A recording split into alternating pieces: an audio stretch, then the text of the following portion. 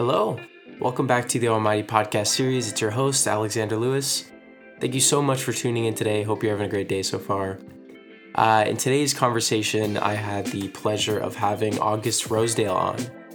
August is an inventor and entrepreneur from San Francisco, California, and after various business endeavors throughout his life, he has most certainly found his passion and success in his most recent venture with Mirage Gallery.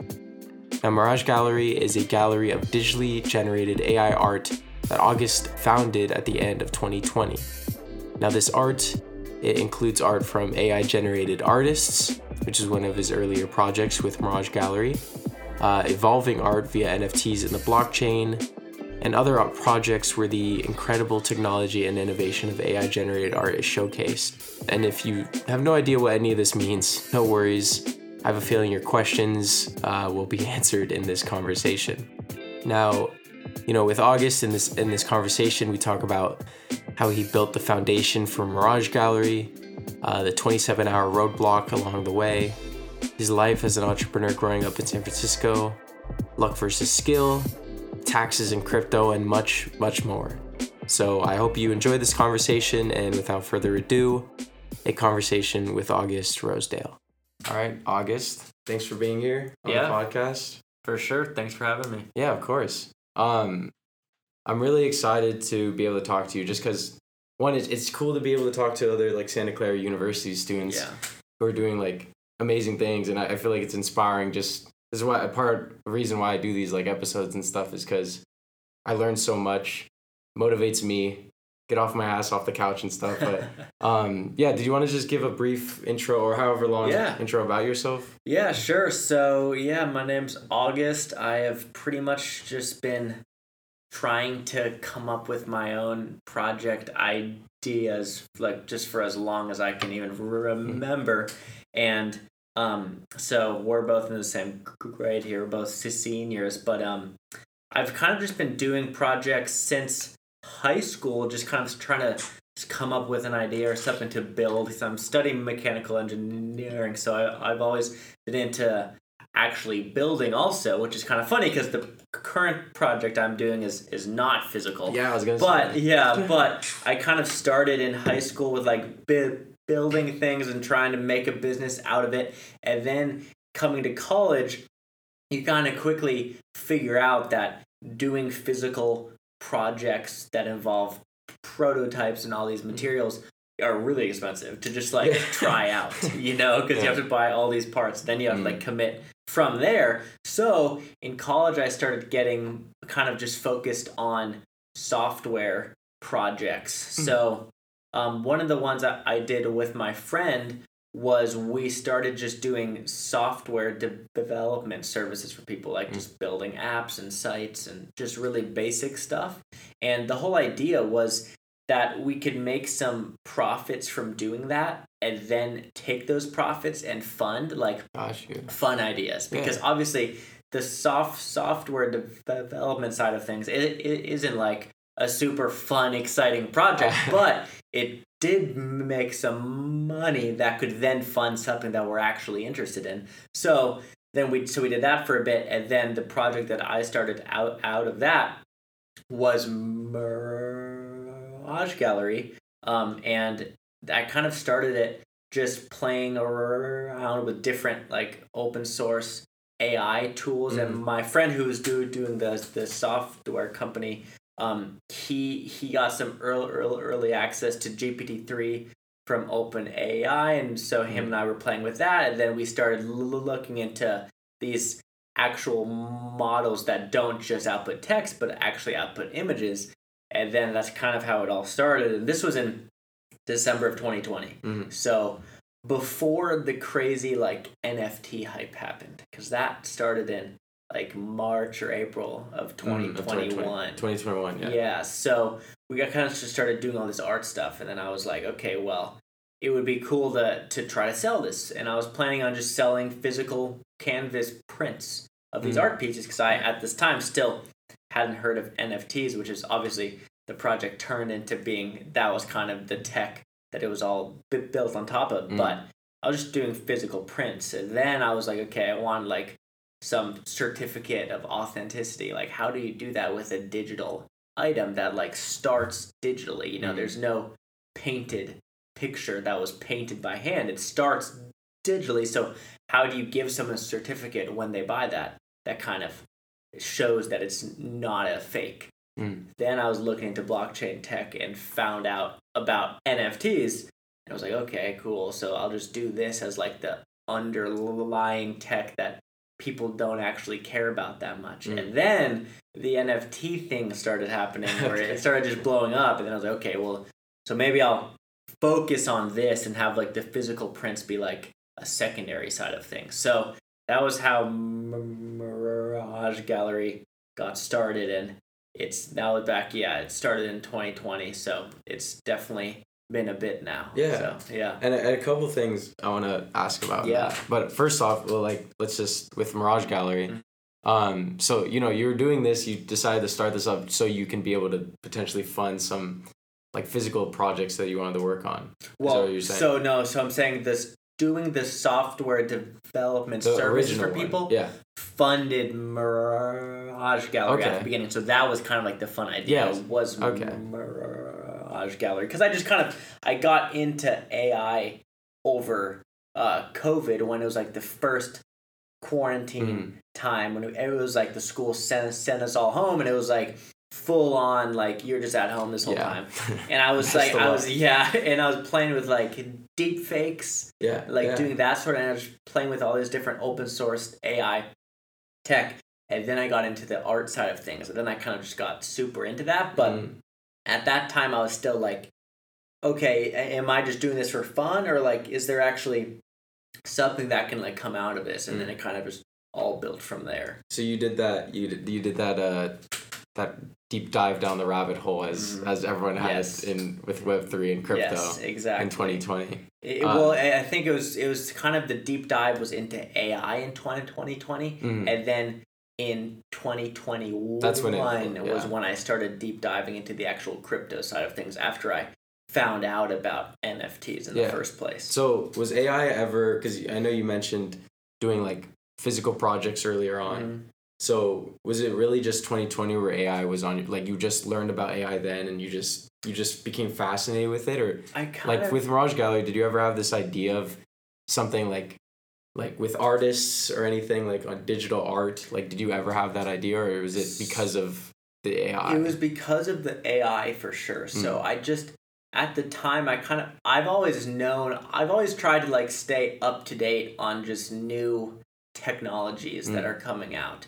So AI was always interesting, but I also knew like I'm not as competent to like try to just fully code something of that complexity. So I've always just been more technically into like physical building and electronics, and some coding here and there, but not like as crazy as the AI stuff is. But I think it was during quarantine when I was actually like, okay, there's all these different open source technologies that I kind of didn't know. Like, okay, all you have to do is you still have to be pretty technical, because you have to figure out how to take this code and like actually get it to do anything. But you don't necessarily have to code the whole thing by yourself. And that was kind of when I was like, okay, I can actually have these like just technical skills I have, like just with computers and all that, but not necessarily need a PhD in computer science to code this, because like the people who fully code some of this stuff, they have PhDs. It's like I'm not going to compete there, you know. But I think it was just the whole open source thing. I was like, okay, I can actually have access to this crazy stuff, and I can try to do my own things with it without necessarily having to code the whole thing from scratch, but then still try to get an understanding of what's actually happening here without needing like the super technical details of that. Yeah, definitely. I mean, it seems really daunting with, you know, you hear the word like AI all the time. And like even our senior design project here, we worked with AI. That's right. And it was like, when going into it first, I'm like, how the heck are we supposed to like come up with this AI? And then obviously there's open source stuff, which is really cool. I'm like, okay, we just piece together the parts and everything. So yeah, like at first it would be like, how the heck am I going to code all this, right? Yeah. So with Mirage Gallery and finding that open source resources, was it still like a lot of hands-on, like tweaking it and things like that to get, because the artwork is pretty incredible. Like I've seen some of the pieces. Thank you. And it seems like a lot of people think it's incredible too. So yeah, I mean, at the beginning, I've done plenty of different experimenting with different sorts of models now that can create images, right? So at the beginning, I was focusing entirely on GANs.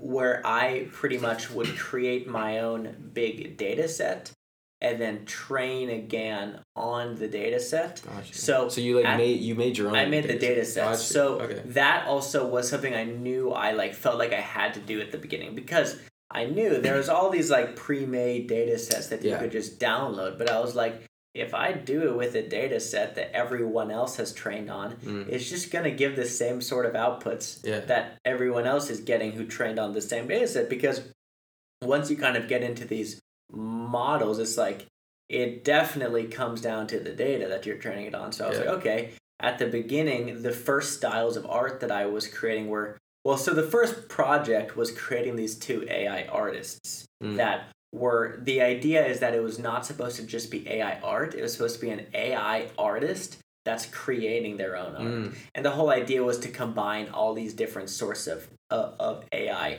tech and then plus the NFT side of things. So with that, I pretty much had these faces for the artists that looked like a headshot but are not actually a person. Okay. So those are not actual people. Yeah. So I created these two artists that I named Alejandro and Taylor.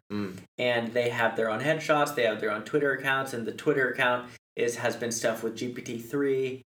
So like they tweet with GPT-3, right? And then I created these data sets for them and then trained these big models on these data sets that actually is what actually creates the art. So you have their faces, you have their textual outputs, which is doing tweets, their biographies, and naming the art pieces. And then there's actually the art itself. And then that was kind of the first project with Mirage Gallery that was like, okay, got it all started. And then there's been a bunch of different projects since then. But aside from the AI artists, it's just you've there's been had a few other more. different projects. Yeah, there's been a few more. That is fast. You know what? Like, because going on the website Mirage Gallery I did like a couple months ago, and I saw the artists, and I didn't know enough about it. Where I was confused. I was like, so the artists, did they paint like one thing and then it like generates all these new different things? So yeah, no, that makes a lot more sense now, and then that's super cool. Do you think the success of it? Obviously, the artwork is really good, but you think also having these like personality, like these people. That was definitely the idea. It's kind of funny though, because Alejandro and Taylor were not what actually started picking up traction for Mirage Gallery. What actually started getting us some attention and started like actually making more like significant money, where Alejandro and Taylor were selling some pieces, and it was probably like, I don't know, we probably made like 3 to 5 Ethereum through that, which at the time was still like thousands of dollars, so it was still like great, but it wasn't like really like just like picking up a bunch of traction yet. And then project that actually like really got things going was this project I did called Crypto Native. And the idea with that project, it was after I got deeper into NFTs and understanding, because Alejandro and Taylor, I created them and that idea still before I knew about NFTs. So they were very focused, for me, they were very focused on just traditional art that you would just get a physical print of and you'd hang up.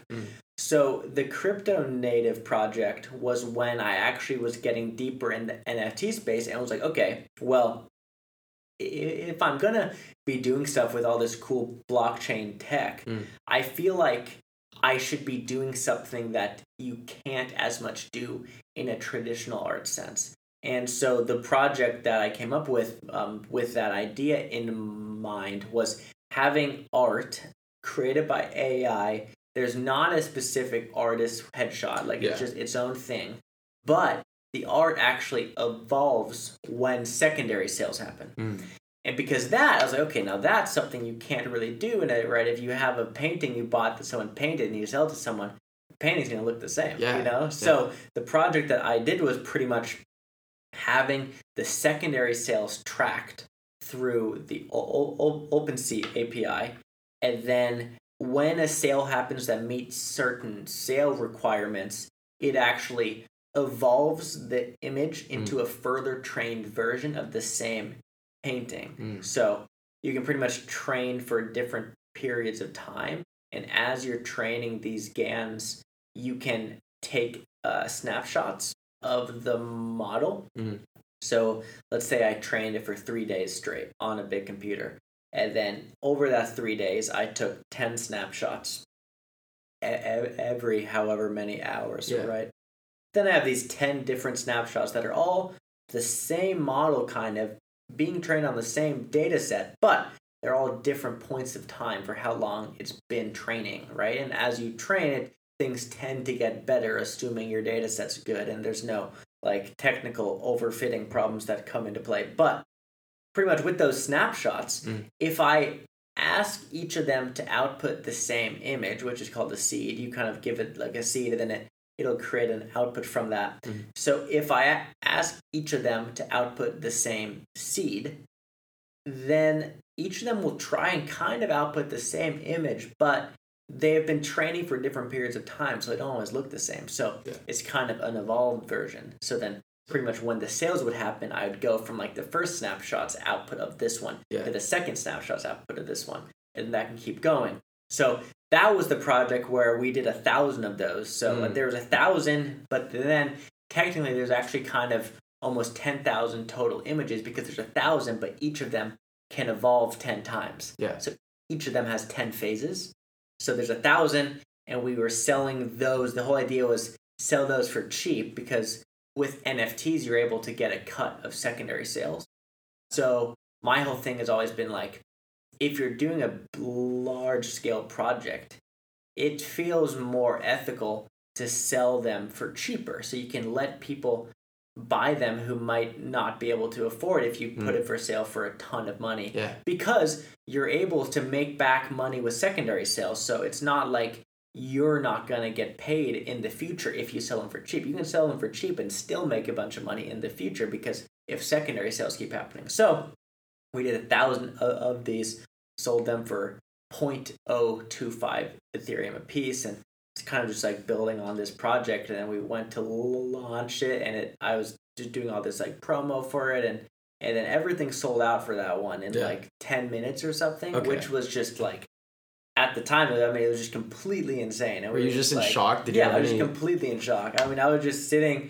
It was a Monday morning at 9:30 a.m. was when, or I think 9 a.m. was when the project was supposed to start, and then by like 9:06 or something, they've all sold. And I'm just sitting there, and just was like, wow, this was insane. And then there was this whole thing where me and my friend Lucas, who's the one who's been part of all of these projects, we had this whole like, there was these bugs that happened where the metadata, which is getting technical, but the metadata of each piece, they got messed up, so not all 1,000 of them were showing properly. And then we were dealing with trying to fix that without messing up the ones that did go through properly.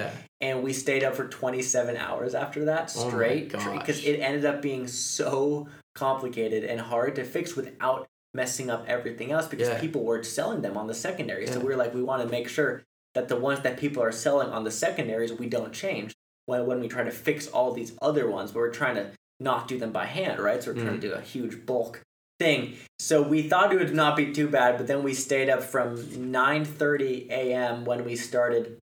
We saw this problem happen after it all sold out. We're like, oh no, there's this issue, and we're like, okay, we'll start trying to fix it. And then we got it pretty much fixed by 11:30 a.m. the next day. Jeez. So it was a crazy experience. It's a roller coaster. It was, because it was like we just made all this money, and we're like, wow, like I just felt very responsible. Like I was like, Yeah. there's this problem with this project, and a lot of these people who just paid to buy this piece, they're not able to see it yet. And there's this. Then we tried to fix it, and we thought it was fixed, and there was duplicates, and then it was just like problem after problem. And then we were up for 27 hours fixing it, and then we pretty much had it. So then I think that I've told people it feels like the sleep that I had after that.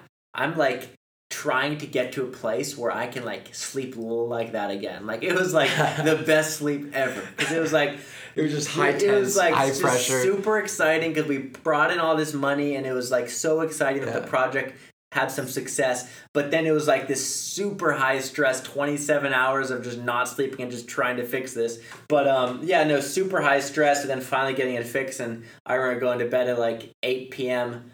that following day because I hadn't slept the night before, and just like sleeping for like 13 hours and just being like, man, we did it. So you've never felt that? No, I haven't felt that again, and I'm like trying to get that again. It's like, you think you're pushing yourself to like try to get that feeling again? I mean, probably not in the you obviously don't want bad things to go wrong. Exactly. But it's like I feel like, pushing yourself like through these projects and everything. Yeah, it's definitely like, it's kind of funny because it's like you want to put yourself, but then also that whole experience of the whole staying up for 27 hours was because of a mistake that was made by us. So I think kind of also for future projects, we've been focusing more on making sure that we're not going to have that similar sort of mistake, because it was so difficult and so stressful to fix, even though we got it fixed. And it was this whole like just adrenaline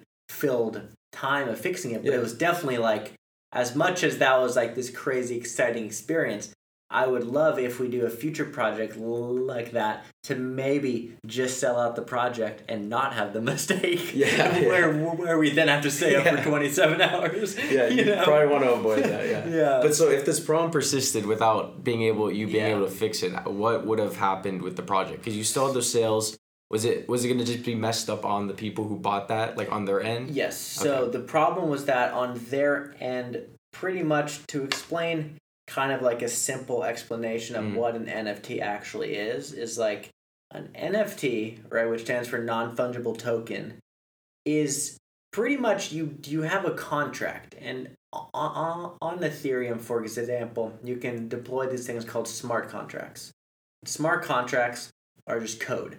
But what that code is there will be different functions where you can do different actions. So there's stuff with DeFi and there's stuff with NFTs. So a contract for NFTs, all that contract does normally is it'll have some different functions that'll allow it somehow with some things that have to happen first to mint an NFT. And minting is just the creating of a coin, right, of a token. So the contract has to mint the NFT, and then that NFT is what is now able to be sent to somebody's address on Ethereum, right? We're just talking just about Ethereum. There's obviously there's different networks also, but everything I've done so far has been on Ethereum. So what happens is normally the way the actual content, because when the contract mints the NFT, people are often like, okay, well, where actually is the image, right? Where's the image, and where's the name, and where's the description, and where are like all these properties? Like how is that actually stored, right? And there's two main methods of doing it. There's one method of doing like SVG files for the images and having all the traits kind of be stored on chain, which is cool, but it's also can't do it if you're trying to do it with very big image sizes, because storing stuff on chain is super expensive computationally. So the traditional kind of common way of doing it is you pretty much have this JSON file, which will have the name, the description, the traits, and then it'll have a link to the image. And the question is, what do you do to host that JSON file? Because you now need to host that somewhere. And you can either make it more or less decentralized depending on what you want to do for your project. So normally people will do it on something like IPFS, which is stands for interplanetary file system. Or yeah, and or file storage. One is the other. Pretty much what that is I call it like semi-decentralized, but it's pretty much this network where everyone's helping each other store files.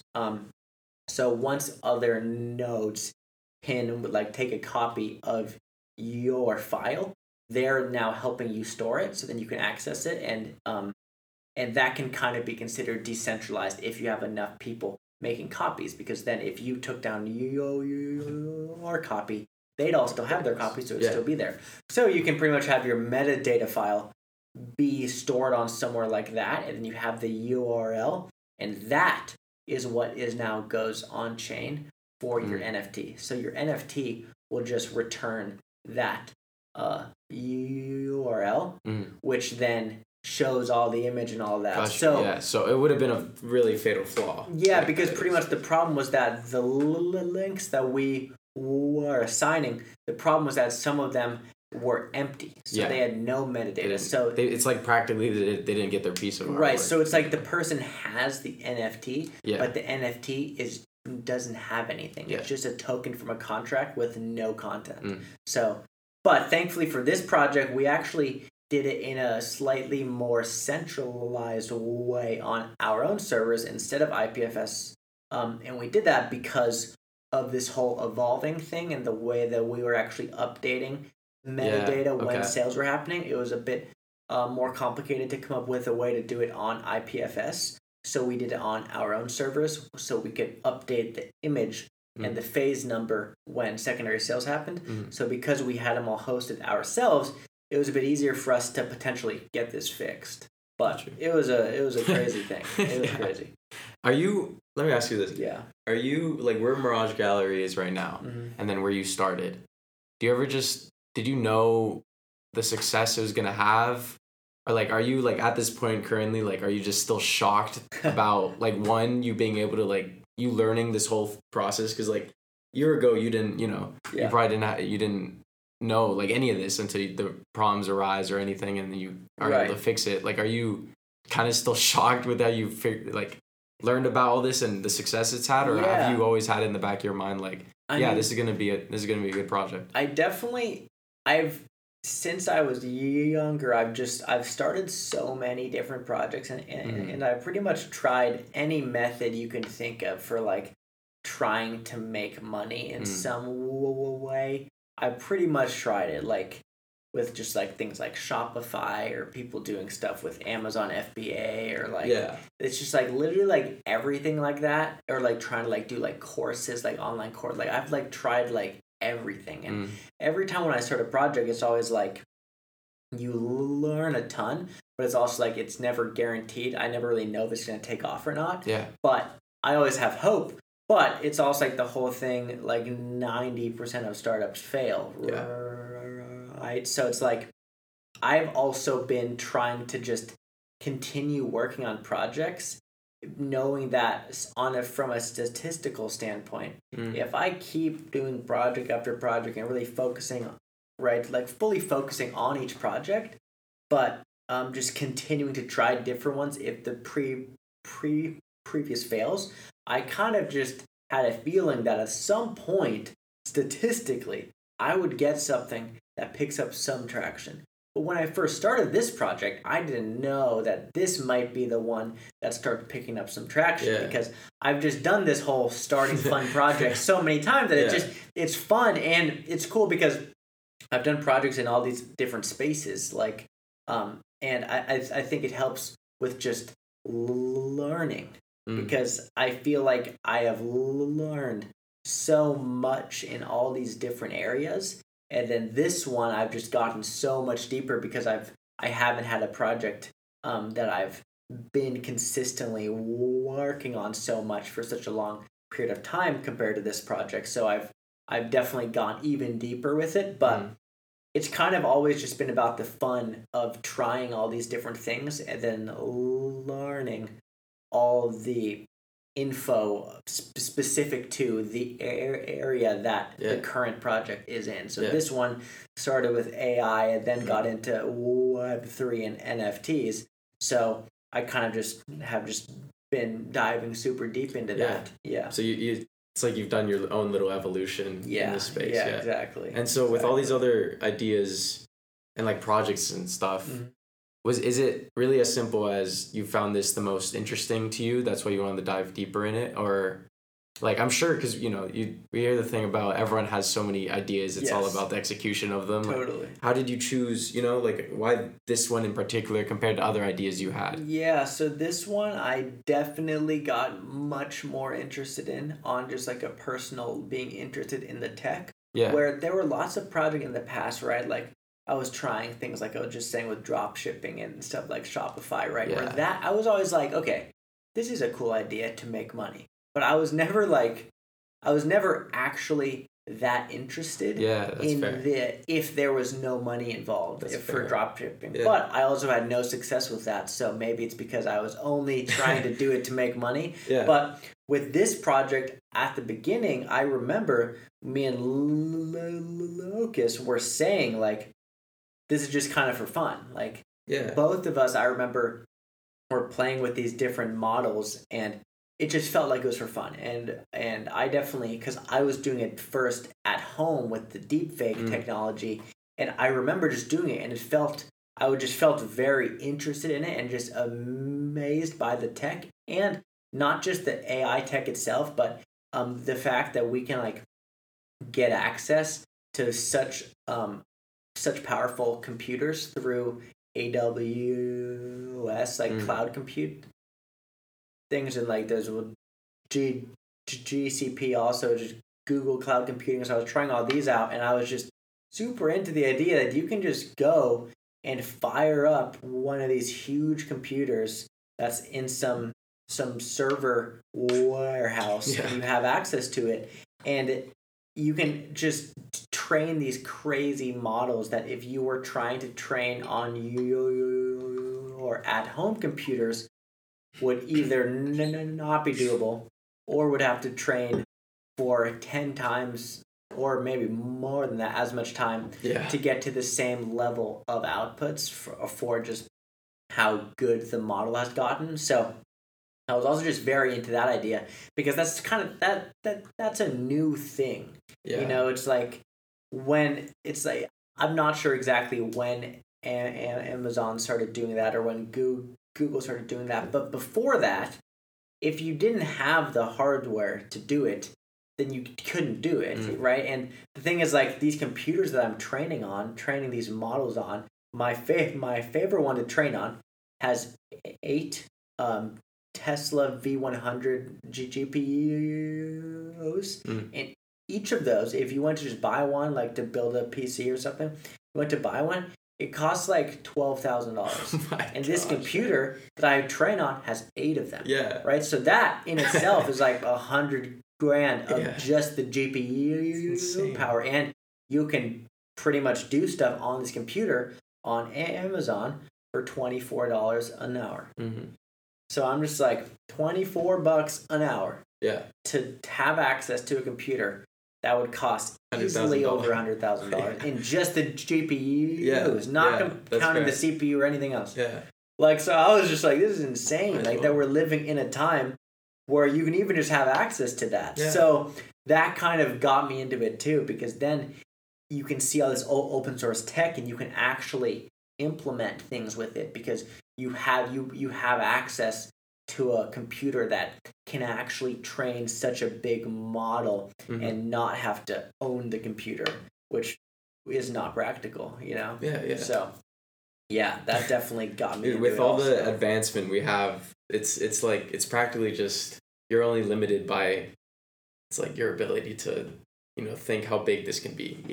It's like there's so much access now with anything. Like any idea you can run with it. And everything is just improving so quickly, right? Because tech is extremely exponential with how things improve. So even just like these AI art models, it feels like, because I'm just so deep in this space now and I always see the newest stuff that's coming out, and it feels like now it's just like people are just pumping out like crazy new model after crazy new model. Like the tech is just improving so quickly, and then the hardware is also improving to be able to train bigger models faster and cheaper, right? So it's just like everything is just an exponential trend here, which is kind of crazy to just see it all happening and try to be like, it's like I don't even know what I could predict for what things will look like a decade from now. It's like anyone at this point in time who says they can predict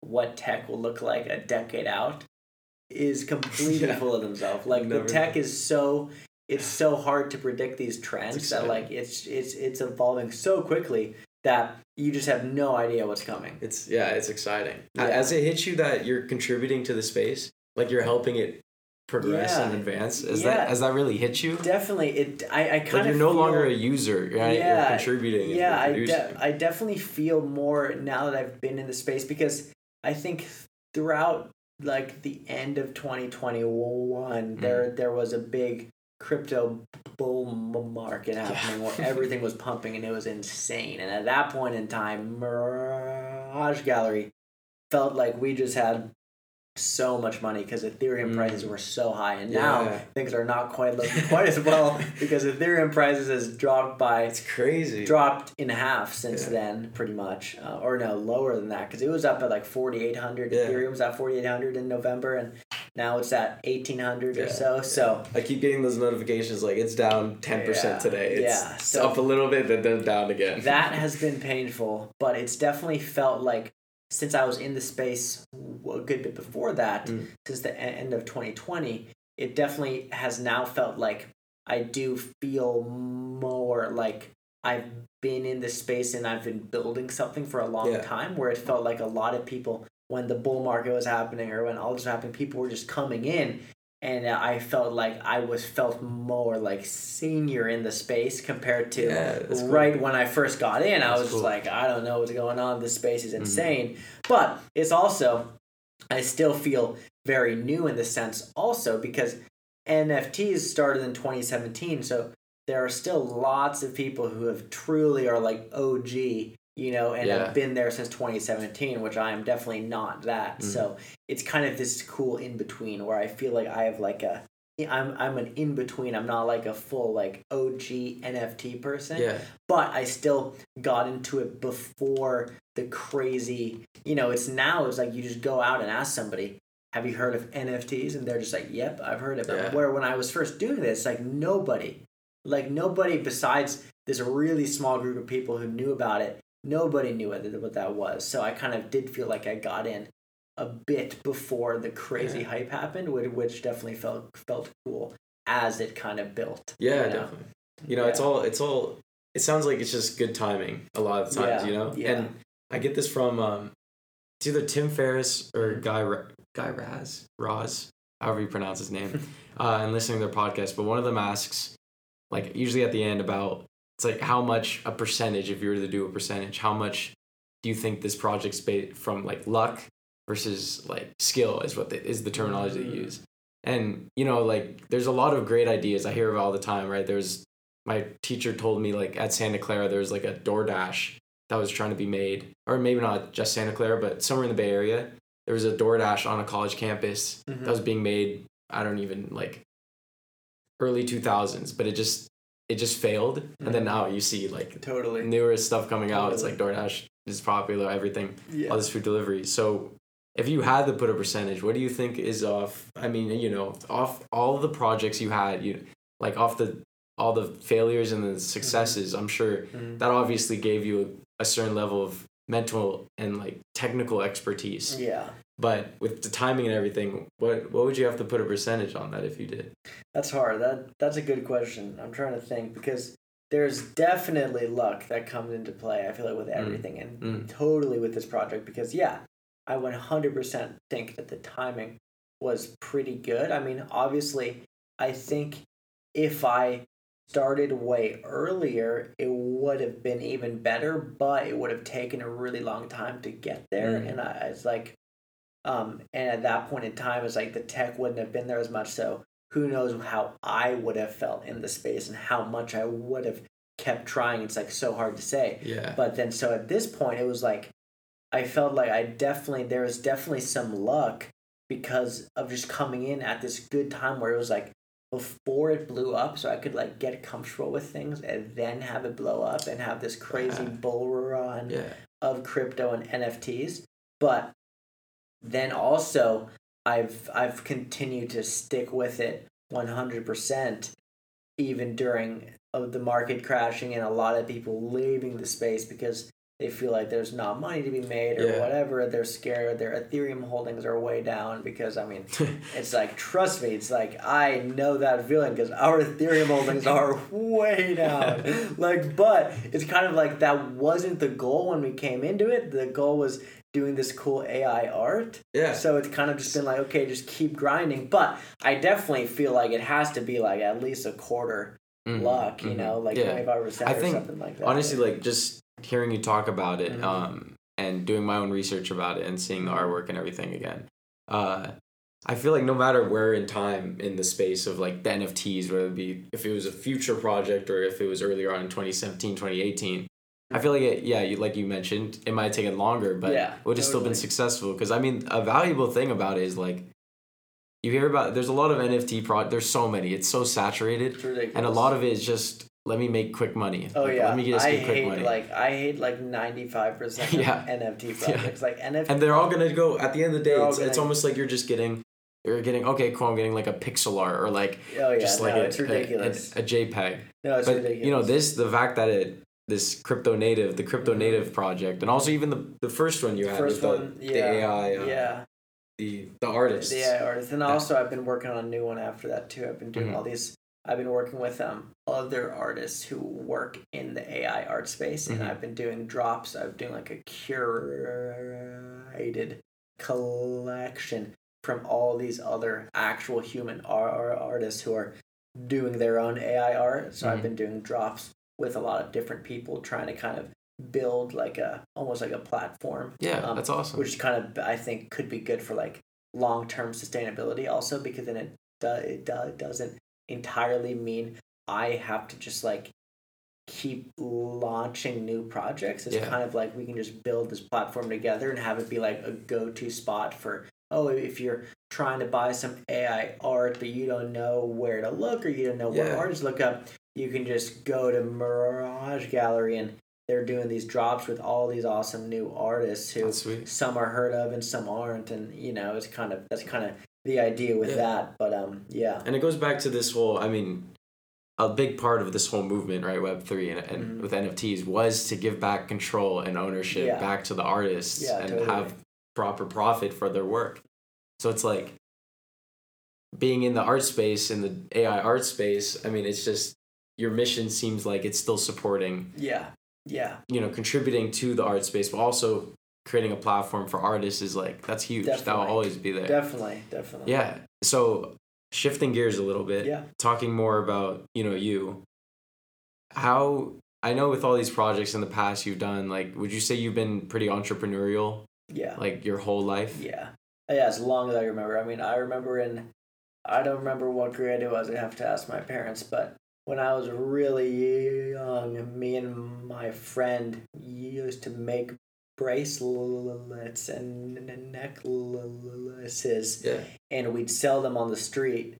And because his mom also, we were able to like make some like pendants and stuff to go on them, and we were just into just making as many of those as possible and just going out on the streets in San Francisco and selling them, and just things like that where it's like, I just remember making like a few $100 doing that back then and buying a digital camera for a few $100. I just remember being like, at the time being like, this is we it. just made so much money. It was just like, this is it. Like, it was like, I think it was like a few $100, but when you're that young, that feels like so much money that it was just like, it just felt like the craziest thing ever. I could like buy my own stuff, and I've always just wanted this like independence with money. It's like the classic like financial independence, you know.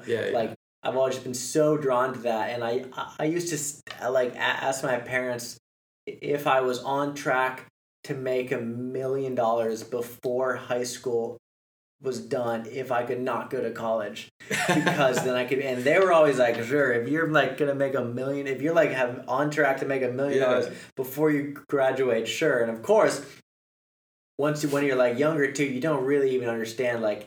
That is a lot of money. Yeah. Like that is like not like you just hear about all these people making all this money. It's you make $1 million, make $1 million. But then it's like you start looking into it and you're like, it's a lot of money, So they're like, here I am at college, so I didn't do that. Dude, it's so easy to think about because I'm a big basketball fan, NBA, and those contracts get handed out $20 million a year, and I'm like, I look at that and I'm, looking at jobs and then also like future career, big picture goals, like what do I want to do? Yeah. It's like, what is realistically going to get me to the point where it's like, okay, I can make $40 million a year like that, where they just get a ridiculous contract. It's like you can, there's like no, it's like there's such a nobody does that. Like it's insane. And even like $1 million just sounds like with all the millions getting thrown around, it's just like, oh, $1 million, it like sounds what? Small, right? And then it's like $10 million. I gotta get exactly. Yeah, dang, okay. But, and then so you grew up in San Francisco. Yeah. How was that? How was San Francisco? Great. I love San Francisco. So yeah, I lived there my whole life. It was great. We lived fully in the city. I went to school in the city. I went to high school in the Presidio. And it was great. I mean, I think it also helped with just being in this area for entrepreneurship. And like my dad has always done his own thing. Okay, I was gonna ask, where do you think you got that entrepreneurial definitely from him mindset? Definitely from him, because he's always been doing his own projects and awesome. Has had his own companies. So I think it was always seeing that, but then I think it was definitely not only just seeing it. I think it was definitely just part of me though, that I really wanted to do that because I don't know, it just feels different between me and my siblings too, or because I do have 3 siblings, and it's not like everyone's exactly the same with just wanting to do their own business and do something that's everyone's totally doing their own stuff, which is cool. But I definitely think I kind of got this drive, this entrepreneurial drive from my dad, and then I came to school here partly because of that, because it's Santa Clara, it's Silicon Valley, and it's just it felt like such a good spot for that, which was a big part of why I came here, was because of being in this all this this entrepreneurial area with all these companies and all these startups, and it was kind of felt exciting because it's there's plenty of schools with good engineering programs, but I've always known I wanted to do my own thing. So kind of interesting, because often people will be kind of confused, right? Because I'm studying mechanical engineering, which is so different from what I'm doing, and it's not always as entrepreneurial, it's there's lots of just engineers working for some company just as an engineer, which is awesome, but never been what I have wanted to do. And I knew that since the beginning, since I first came into mechanical engineering. My whole idea was that I always thought I'd study this so that I could then start my own company with a physical product and have this credibility of having this mechanical engineering degree. And of course, now it's played out differently because I'm doing this project where I have not built a physical product, but not yet. But I still feel the engineering degree, I stuck with it even after these projects started to go well, because I just love building, and that is the only thing I could think of wanting to study in college.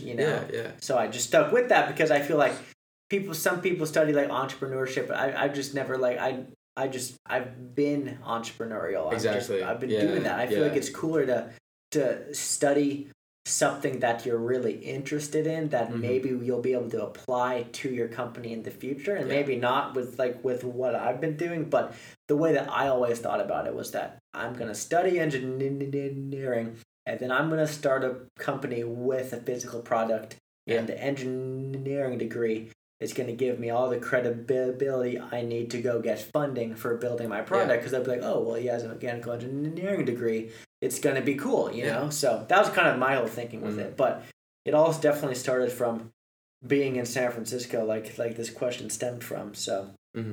Yeah, it's good. Yeah. And so it, like, obviously creating a company, starting a company, that vision of yours, it's still on your mind to do. I know Mirage Gallery, it's probably, Yes. you probably have like more like near term plans with that to continue building with it. Yeah, it's kind of interesting because it's been like a different sort of a company, right? Because the software development company that me and my friend did before almost felt like more of a traditional, like established, not established, but like, yeah, traditional in the organizational totally sense, because we were a company and we were incorporated, and we had like maybe 9 to 10 people who were working with us on it. Yeah. And it just felt very traditional, like we have a company. But and then Mirage Gallery is kind of interesting because it started very informal and it was just kind of just doing this stuff and doing this art and then trying to sell it. And then now it's an LLC, but the LLC was formed in 2022. So we had made a bunch of money before that, because it just, when you're in the crypto space, it's very different, because for the software development company, which is called Omni Launch, we had like a company bank account, and we had these payments coming in and paying people, and it was very like traditional in that sense, which made more sense to have like a normal company structure. But then with being in the crypto space, it's very weird because you don't end up needing a bank account as much, because you have your crypto address and you can hold your money in there, and you could have it in stables in there too if you don't feel like having it all in a volatile asset. But I think because of like how informal the crypto space can be, it kind of also prolonged how long it took to make Mirage Gallery like into more of a formal company, in the sense that, okay, now it's an LLC, and like it just kind of, there haven't been very many people working on it compared to this software development company, which wasn't making very much money but still felt way more formal, and all these different people like project managers and product managers and people doing sales and like people helping with accounting. Like it just felt like there was all this stuff going on, and this one has just felt so different. So it'll be interesting to see like what it turns into, for if it keeps going down like the formal structure of a company, or it just kind of how things are in the crypto space and how things turn out, because the crypto space is so new, so there's not very many, like, it's kind of hard to figure out the way you should do things in the crypto space because it's so new. Yeah. So it's kind of just been having fun with it and just trying things out. Yeah. So, And I'd assume that Mirage Gallery you've had more fun with than, I mean, obviously you mentioned the software development. Definitely. Was there anything you took out? I know it was almost like a stepping stone amongst many that led to Mirage Gallery. And I know, I mean, it's just doing a quick, stock of your profile. With you did also teach guitar? Oh yeah, I taught guitar for a decade. A decade, yeah. And it's like, did you get anything?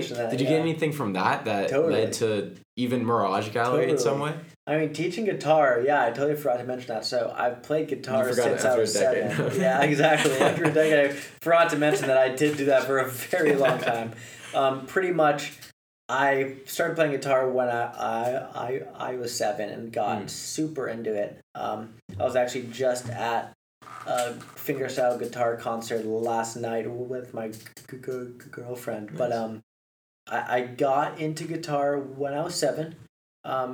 Pretty much just went full force and got into this more technical style of playing, this like fingerstyle, like this really complex method of playing, and then I started teaching when I was 12, and I had just had one student like for a long time. I was just not really trying to like build it into something. But then once I was getting into high school, I started significantly stepping up how many people I was teaching, because I was like, okay, I want this to be my job for high school.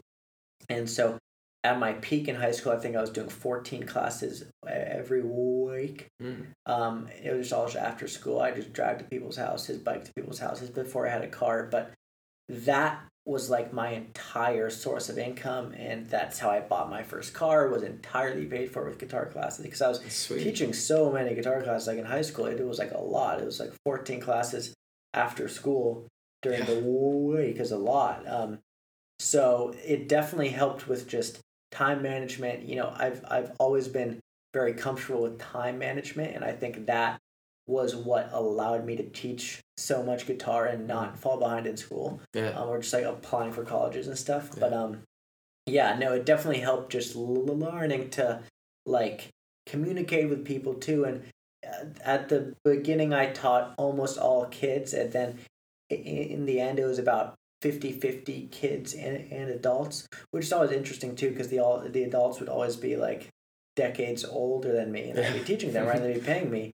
It just helped with this good like communication and being professional and like being on time. It's like that was one of my main things. Like always was on time to classes, you know, and just trying to have a good like just good reputation as doing this. And I only stopped teaching this past October because I got so busy with everything with Mirage Gallery, and I didn't feel that I needed the money from the teaching.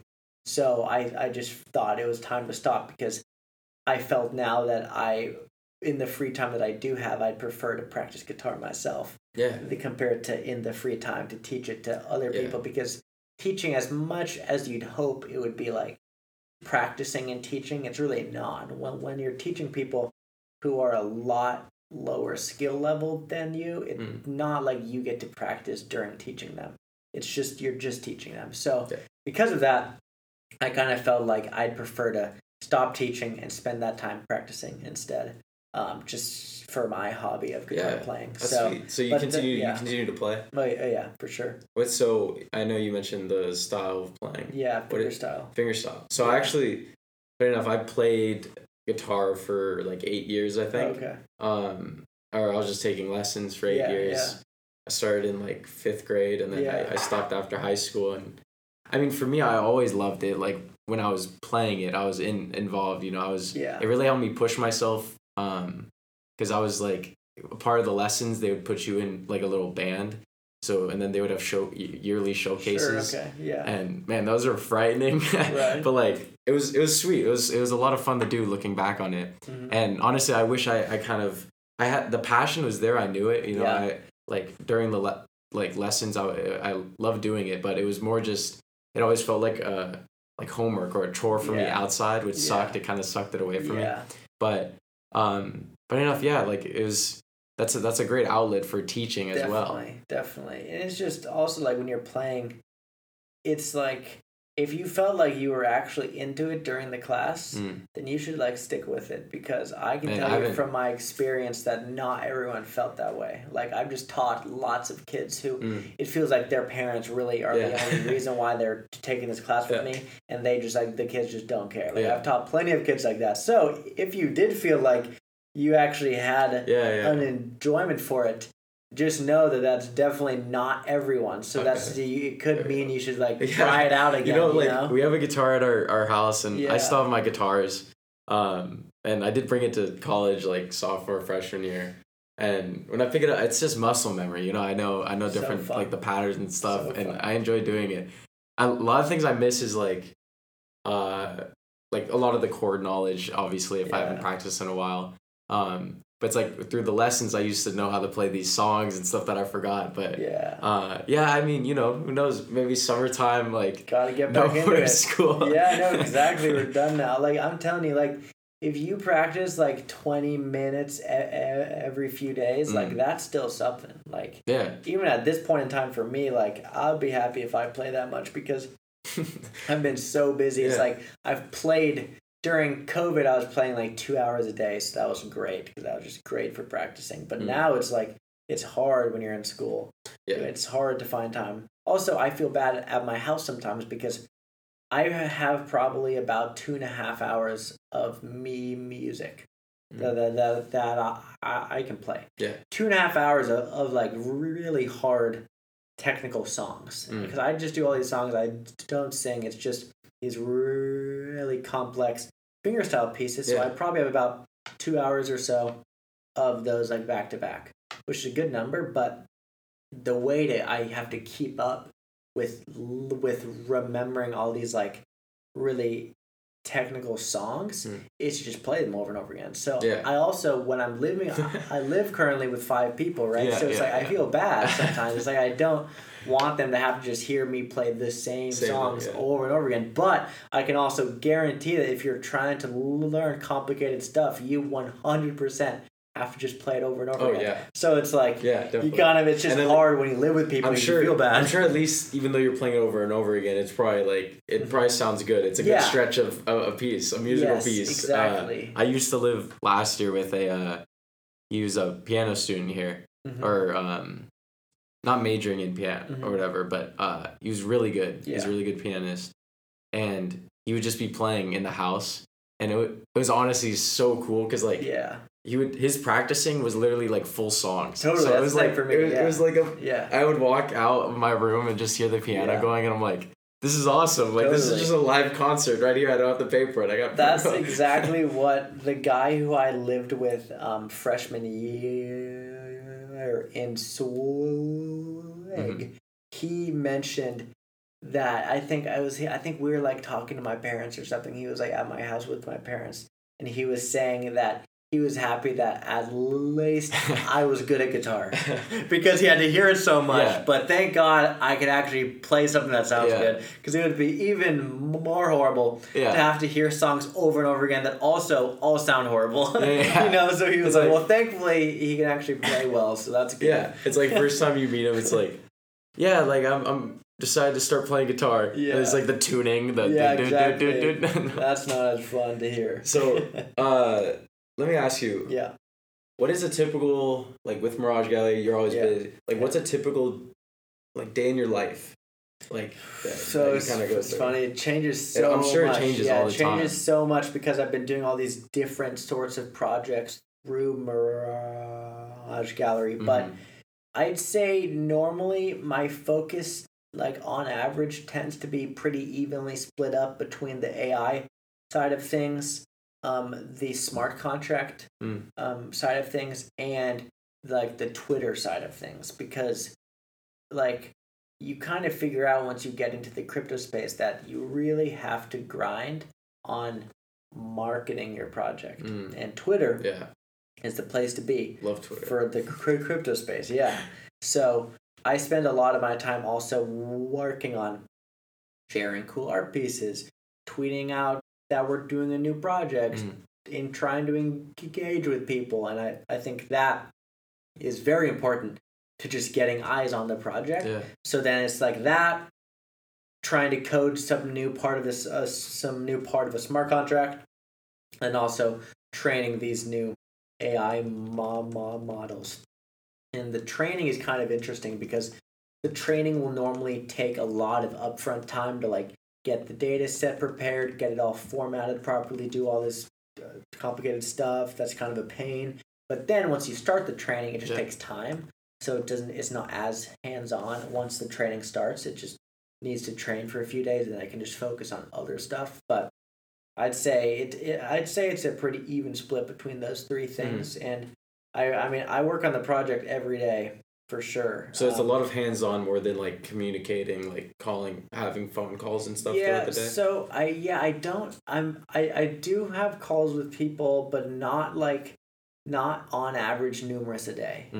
I have calls every few days maybe, but a lot of the stuff that I'm doing is just working on these projects myself, and just working on coding the smart contracts, or training a new model, or putting together a new data set, or being on Twitter or Discord talking with people from the community. Gotcha. And trying to like tell them what's going on and what the new updates are, because that's important, because if you don't do that, people think you're not working on the project, even if you are. So you gotta like keep people posted, you know, who are supporters too. I would want everyone who like has bought a piece, or especially people who continue to support all the drops I've been doing, trying to just make sure everyone has a good experience. I think I've been really focusing time on that, and I think that'll I think it'll just be good to have that over the long term. Like there's just been some things here and there where I'll make a bug in my site and somebody will go to mint a project and it'll mint them a piece from the previous project. And then it's like, okay, so what do you do in that situation, right? Yeah. Technically, you don't have to do anything, right? Technically, you could just be like, sorry, you're stuck with it. But what I've always done, because I've always been like, no, I'm not going to be like that. I'm going to make sure they leave after had this experience and they're happy. So I'll like send them their money back that they paid for that piece, and I'll say they can keep that piece they got. So it's like things like that, right? Where it's like then they come out of it being like, okay, now I'm gonna buy the actual piece I was trying to. So then I pretty much just gave them one piece for free, but then they had this. They just felt like they were taken care of, and that they had a great experience. So I think that's also an important part of the space, because the crypto space is very weird because there's lots of like fully anonymous teams and lots of stuff where like you don't know what's going on. I've not been like that. I've been people know my face and know my name, and I've tried to like build up credibility for myself and for Mirage Gallery. Just having it be something that people trust, because obviously in the crypto space, there's plenty of scams, right? Yeah, so definitely. It's good to like prove credibility and show people good experiences. Yeah, and like in this, like that community aspect is so huge, because like we were talking about that 95. Also, you feel a sense of responsibility with the people who bought, and like you mentioned that 95% of like almost 95% of projects, it's like that provide no value or like anonymous teams. Yeah. It's like I feel like this space is really saturated, but also there's a maturity that's gotta like come from it, where it's like people are gonna stop buying these kind of useless projects, or like if the founding team's not like, or the terminology, these docs, I believe. Yeah, docs. And I feel like that maturity will be a beautiful thing, because then it'll be more going back to the foundation of like why this was originally created. Yeah. So it's like you doing that and contributing that to the space is even that's an advantage as well. And I'm like that's great to hear too. Yeah. No, definitely. Yeah, so I mean, kind of wrapping up, I overheard like at the senior design demo thing, I overheard you like I was with Beckett, you were talking to Beckett. That's right. And like future plans with the Mirage Gallery, obviously working on new projects.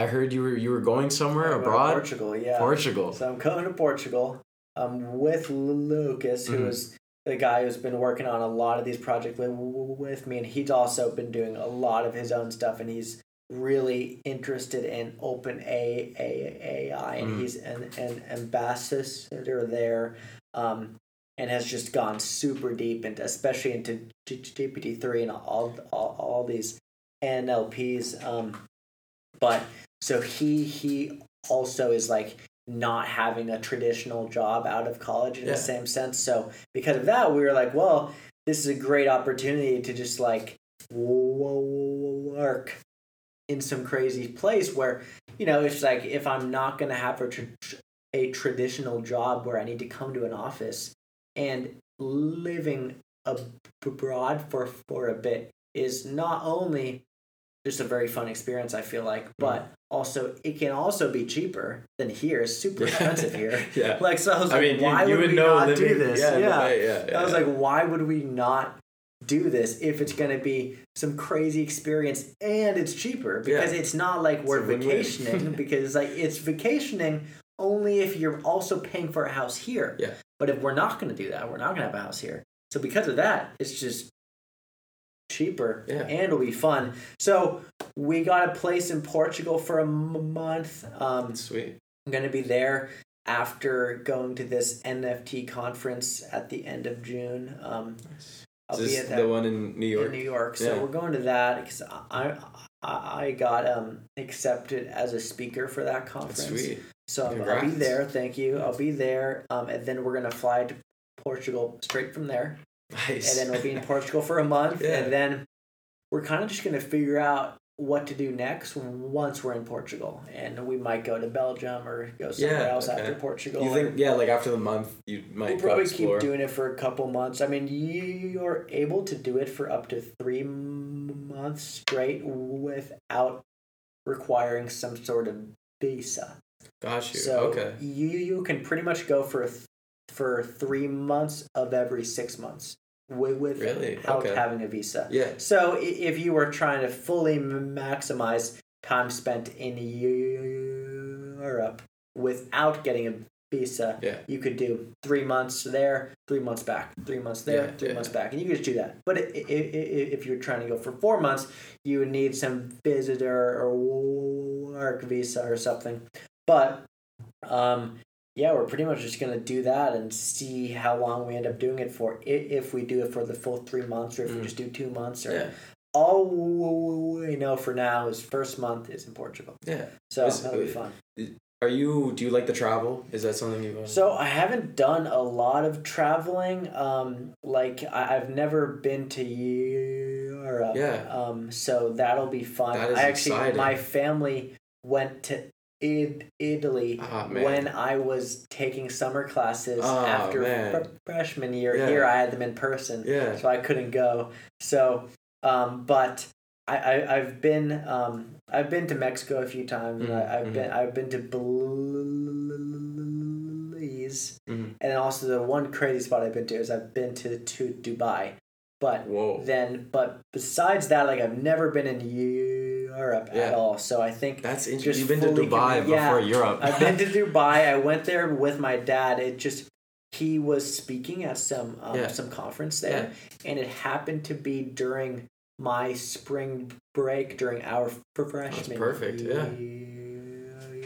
year here. So he asked me if I wanted to go, and I was like, well, that's perfect.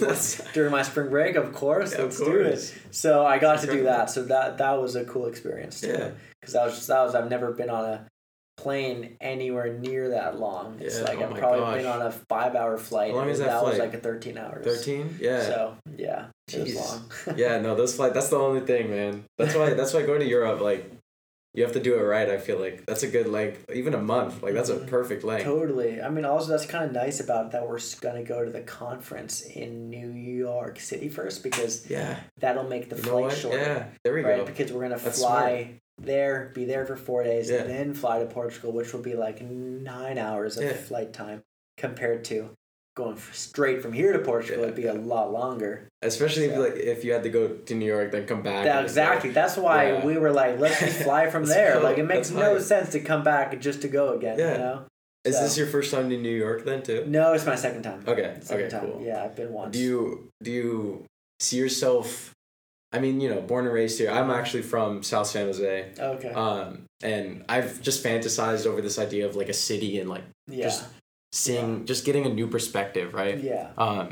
And I'm sure traveling for up to 3 months will give you that perspective. But is it ever a thing? It's like you would maybe potentially move somewhere else, or are you more like, I don't know, like you would want to work like on a month basis? It's hard to say. I mean, I love San Francisco. Yeah. I would love to live there. Yeah. The one thing I felt with like, okay, well, if I just got a place there right after college, I feel like I'd end up just staying there my whole life, and then I would have never left. I would have lived there my whole life. Man, with that price, college here. Yeah, exactly. I would just felt like I would have never left if I went back. So I just feel like I wanted to do some different experience before probably coming back to California after, because I feel like if I'm in the States, I couldn't imagine living somewhere that's not like Bay Area or San Francisco. Yeah. That's how I feel. Interesting. Yeah. No, that's because I know the different viewpoints on San Francisco and stuff, and it's like like every time I drive to San Francisco, there's something about it. It's, I don't know, like if I can live in San Francisco, but there's something about just driving to the city and just seeing it. It's great. And I'm like, this is a city. Like this is a city, man. Yeah. Like I'm in San Jose's a city, but like it's different. It's different. It's not the same at all. And it gets me excited all the time. It's like you get so. No, totally. It's just like you get so inspired and motivated, and I feel like that's what traveling does, and like getting new experiences. I went to New York for a week, before this year.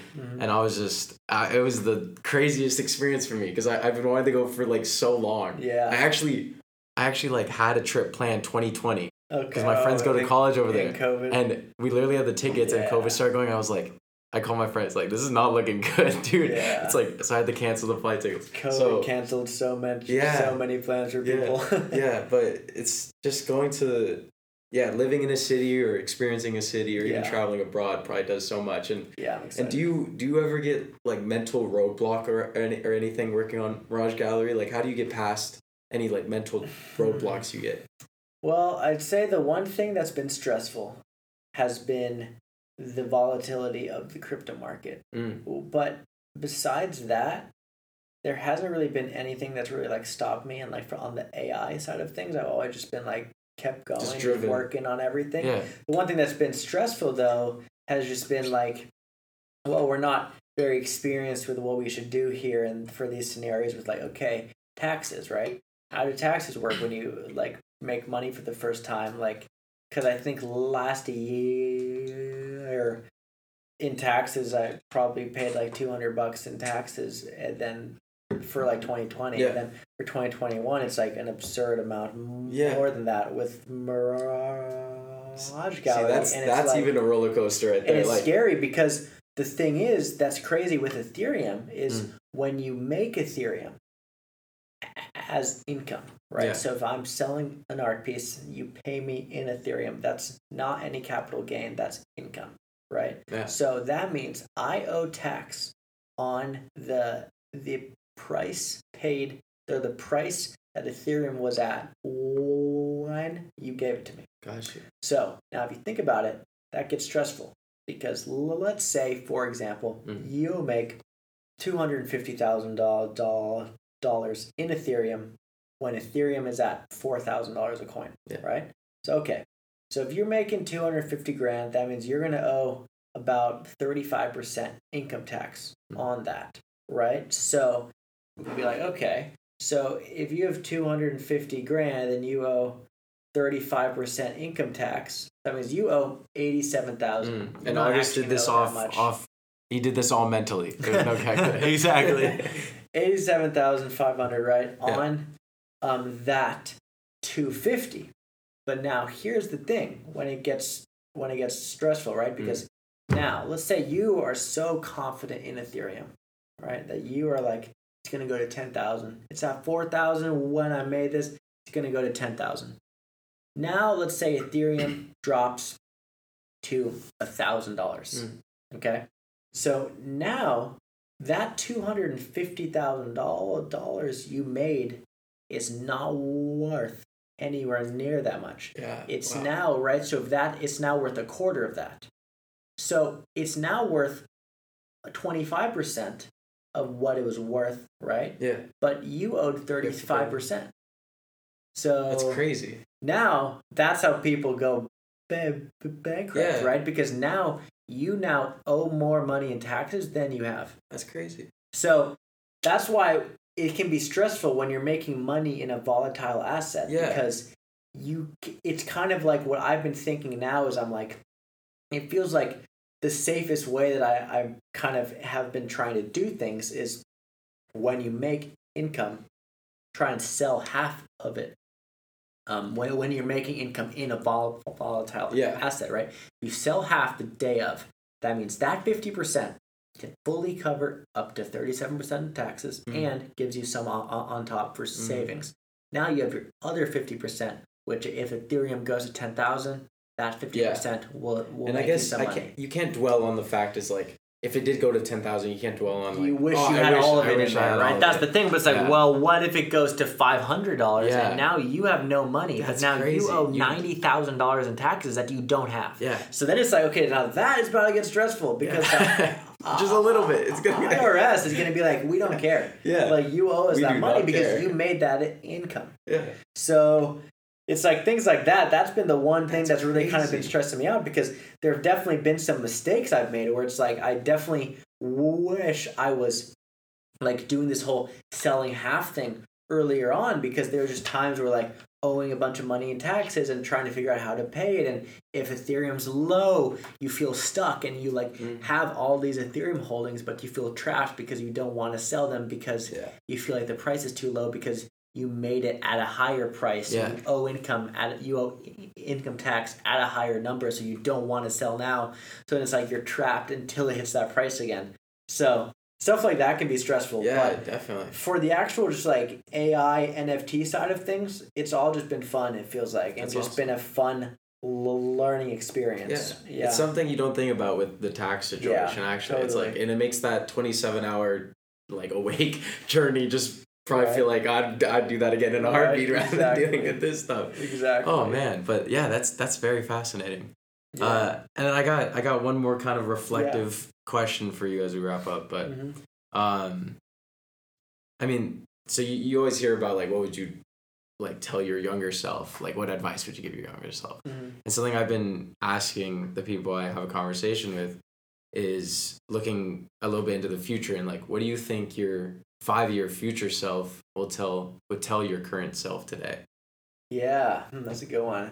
I mean, probably what I would hope that my 5-year future self would tell me is to just keep going and keep grinding, because that's what I feel like I would tell myself from however long ago, and I feel like I hope that continues, that I continue to feel that way, just keep going, keep pushing, because of course, assuming that your future self can't tell you some secret hack on how you're going to make a bunch of money, right? But I'd say I've always felt like just keep going, because I've been trying all these projects, and so many projects that don't pick up any traction. I just keep trying more projects, and I finally got something that picked up some traction. So I feel like either continue. I hope I would tell myself to either continue working on this project or just keep trying in general and seeing how it goes. And if everything ends up falling apart and I get into a different space, that's still just okay, keep going then, keep going. Just don't give up on the idea of just continue working on any sorts of projects, Yeah. And maybe your 5-year future self would also tell you hey, that 13 hours sleep was amazing again. That right? second one. Exactly. That second one. Well, August, I really appreciate you coming on here, having a talk with me. Yeah, thank you. We talked about a lot. That was a good conversation. Yeah, I really enjoyed it. That was a long time. Yeah. And it was great meeting you too. Yeah. Best of luck with everything. Thank you.